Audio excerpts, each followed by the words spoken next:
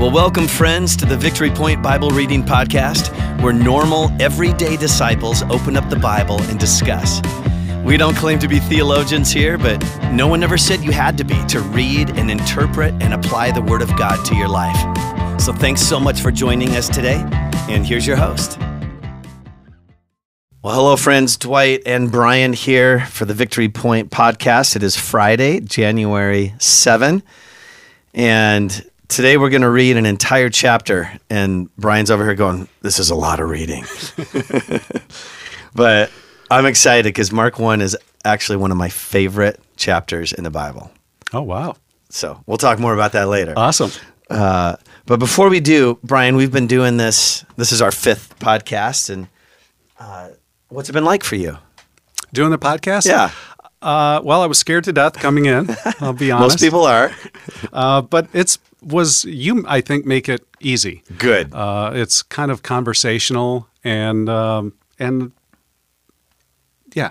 Would you recommend it to others? I would recommend it, and I will do it again. I wasn't sure that I would do it one more time after this, but but I think I will. Good. And tell us about the process leading up to it. Well, mine is kind of a funny process because this is the 3rd time I've prepped for this thing. But the first time I read the wrong week, and then it was too late to do anything with it. And then I don't remember what happened the second time. So finally this time is the... 3rd time's the charm. 3rd time's the charm. Well, I think I got pretty difficult scriptures. So really trying to parse out those first couple of days was very challenging for me. And so I read it. I write down every verse and then just write down notes that jumped out to me for each verse. And then just set it aside for a day and then reflect on it and pray, and then came back and did the exact same thing again. Yeah. And then this morning I just read through them to make sure I could read these scriptures and pronounce the words. Did your wife tell you to read them out loud this morning? She did last night before we went to bed, and I was freaking out. I'm like, no, I did not do that. Well, thank you for the preparation you put into this. You really did your homework, and I appreciate that. Yeah. And I remember my mom a couple months ago saying, I need to be in the Bible more. And this was an excuse to do that. Yeah. So if you're out there listening and you haven't done this yet, I would encourage you to consider it. I would too. Good. Let me say our prayer out of Psalm 19, and we'll jump into Mark chapter 1. So Lord, this Friday, may the words of Brian's and my mouths and the meditations that are going on in our hearts be pleasing in your sight. O Lord, our rock and our Redeemer. Amen. Amen. Okay. The beginning of gospel of Jesus Christ, the Son of God. As it is written in Isaiah the prophet, Behold, I send my messenger ahead of you, who will prepare your way. The voice of one crying in the wilderness, Make ready the way of the Lord, make his path straight. John the Baptist appeared in the wilderness, preaching the baptism of repentance for the forgiveness of sins, and all of the country of Judea was going out to him, and all the people of Jerusalem, and they were being baptized by him in the Jordan River, confessing their sins. John was clothed with camel's hair and wore a leather belt around his waist, and his diet was locusts and wild honey. And he was preaching and saying, After me, one is coming who is mightier than I, and I am not fit to stoop down and untie the thong of his sandals. I baptize you with water, but he will baptize you with the Holy Spirit. In those days, Jesus came from Nazareth in Galilee, and he was baptized by John in the Jordan. Immediately coming out of the water, he saw the heavens opening, and the Spirit like a dove descended upon him. And a voice came out of the heavens, You are my beloved Son, in you I'm well pleased. Immediately the Spirit impelled him to go out into the wilderness, and he was in the wilderness 40 days being tempted by Satan. And he was with the wild beasts, and the angels were ministering to him. Now, after John had been taken into custody, Jesus came into Galilee preaching the gospel of God and saying, The time is fulfilled, and the kingdom of God is at hand. Repent and believe in the gospel. And he was going along by the Sea of Galilee. He saw Simon and Andrew, brothers of Simon, casting a net into the sea, for they were fishermen. Jesus said to them, "Follow me, and I will make you become fishers of men." Immediately they left their nets and followed him. Going on a little further, he saw James, the son of Zebedee, and his brother, and John his brother, who were also in the boat mending their nets. Immediately he called them, and they left their father Zebedee in the boat with the hired servants and went away to follow him. They went into Capernaum, and immediately on the Sabbath he entered the synagogue and began to teach. And they were amazed at his teaching, for his teaching was one of having authority and not as of the scribes. Just then there was a man in their synagogue with an unclean spirit, and he cried out, saying, "What business do we have with each other, Jesus of Nazareth? Have you come to destroy us? I know who you are, the Holy One of God." And Jesus rebuked him, saying, "Be quiet and come out of him." Throwing him into convulsions, the unclean spirit cried out with a loud voice and came out of him. They were all amazed, so that they debated among themselves, saying, "What is this? A new teaching with authority? He commands even the unclean spirits, and they obey him." Immediately the news about him spread everywhere into the surrounding district of Galilee. And immediately, which I find funny because immediately is all over the place in Mark. He's a fast writer. Fast mover. And immediately they, after they came out of the synagogue, they came into the house of Simon and Andrew with James and John. Now Simon's mother-in-law was lying sick with a fever, and immediately they spoke to Jesus about her. And he came to her and raised her up, taking her by the hand, and the fever left her, and she waited on them. Then when evening came after the sun had set, they began bringing to him all who were ill and those who were demon-possessed. And the whole city gathered at the door. He healed many who were ill with various diseases and cast out many demons, and he was not permitting the demons to speak because they knew who he was. In the early morning, while it was still dark, Jesus got up, left the house, and went away to a secluded place and was praying there. Simon and his companions searched for him. They found him and said to him, "Everyone is looking for you." He said to them, "Let us go elsewhere, somewhere else in the towns nearby, so that I may preach there also, for this is what I came for." And he went into the synagogues throughout Galilee, preaching and casting out demons.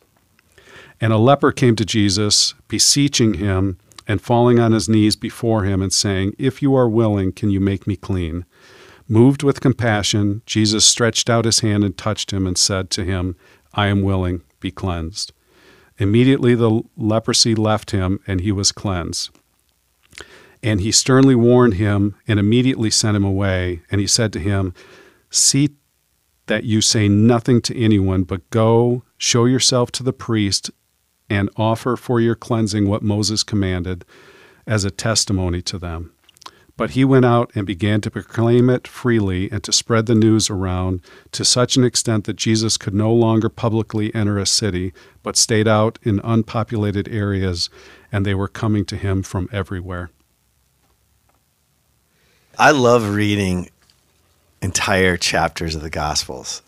If you just kind of read a paragraph at a time, yeah, you got some good meat there, but this just paints this broad. This is the first few weeks of Jesus' ministry. I know. And a lot happened. A lot happened. He came out of the gates shooting, as they say. He flew out of those gates after spending 40 days in the wilderness and not eating or drinking or... Yeah. And that was one of the things that jumped out to me was, you know the story of him going out and Satan asking him 3 questions and him using scripture to knock him down. Mm-hmm. I never really thought about 40 days. And that those questions didn't come in the first 5 minutes. Right. It was, kind of torture for a while, breaking down the spirit, if you will. So it kind of makes it maybe a little more impressive to me that he was, even after all of that turmoil, was able to use scripture to blunt Satan's lies. I've been thinking a lot about the desert lately and his time in the wilderness, and I just got to walk around in the Judean wilderness, a month ago. So I have a very vivid picture of the landscape was like and what it felt like, and it is barren. The word for wilderness actually describes places where you go where you can't survive without supernatural intervention because there's no running water anywhere. So the fact that God kept him alive, and I mean, there's just so much about this. And the fact that this is how he prepped for ministry, by getting alone with God. Yeah.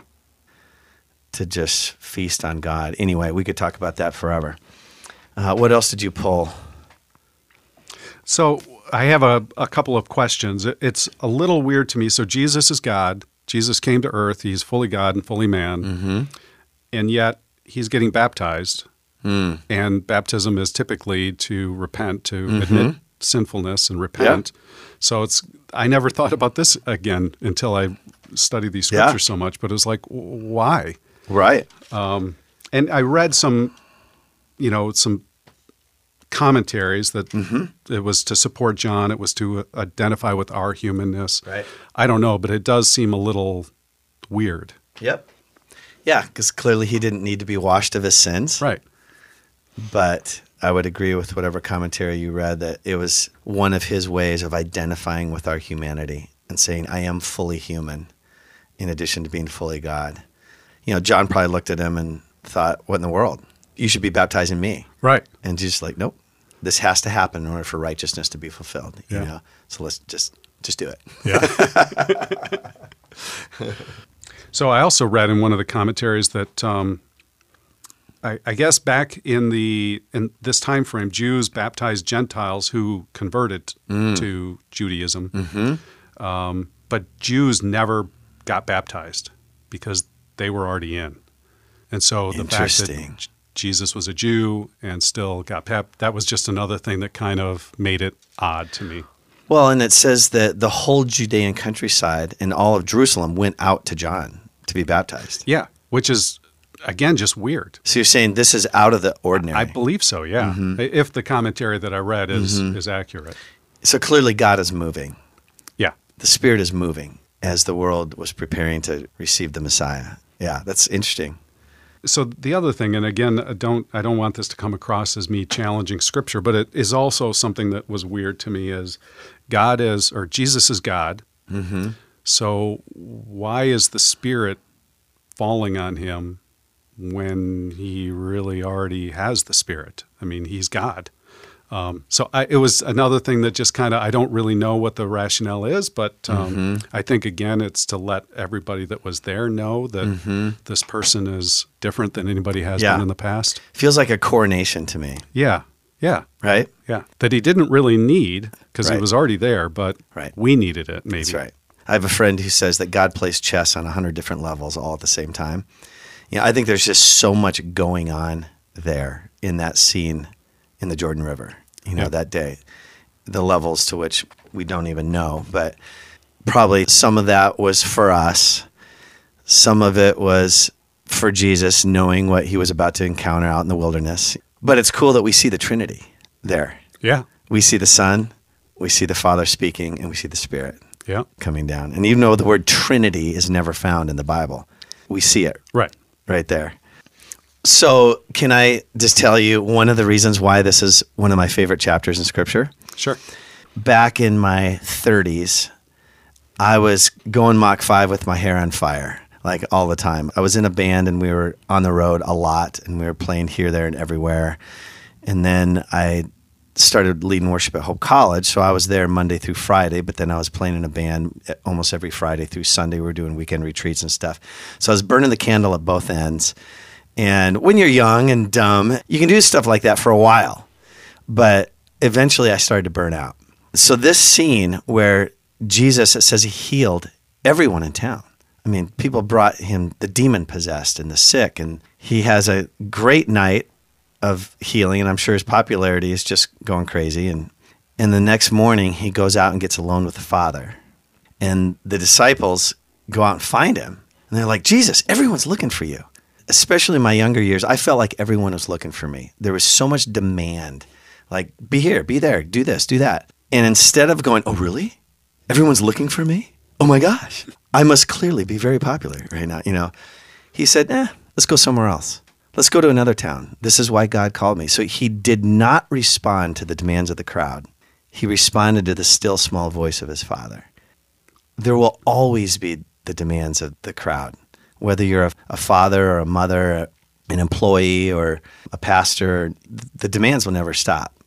But our call is to listen to the still small voice of the Father and go where he tells us to go. Yeah. Does that make sense? It is. I've frankly never thought about it that way, but it does make complete sense. And I think that's one of the weaknesses of the American society is that we are so driven by getting stuff done. Mm-hmm. And it tends to cheat us from our time alone with God. Mm-hmm.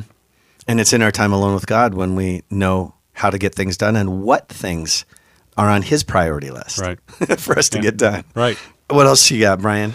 And for those of you listening, you can't see this, but Brian has these awesome reader glasses that split in the middle. So he's always clicking them and unclicking them. And it's fun. Yes. It's because I can't see when I'm looking through them at distance, but I can't read otherwise. I don't really have anything else. I mean, it's just a really cool story, and it's a story kind of about the beginning of Jesus' ministry.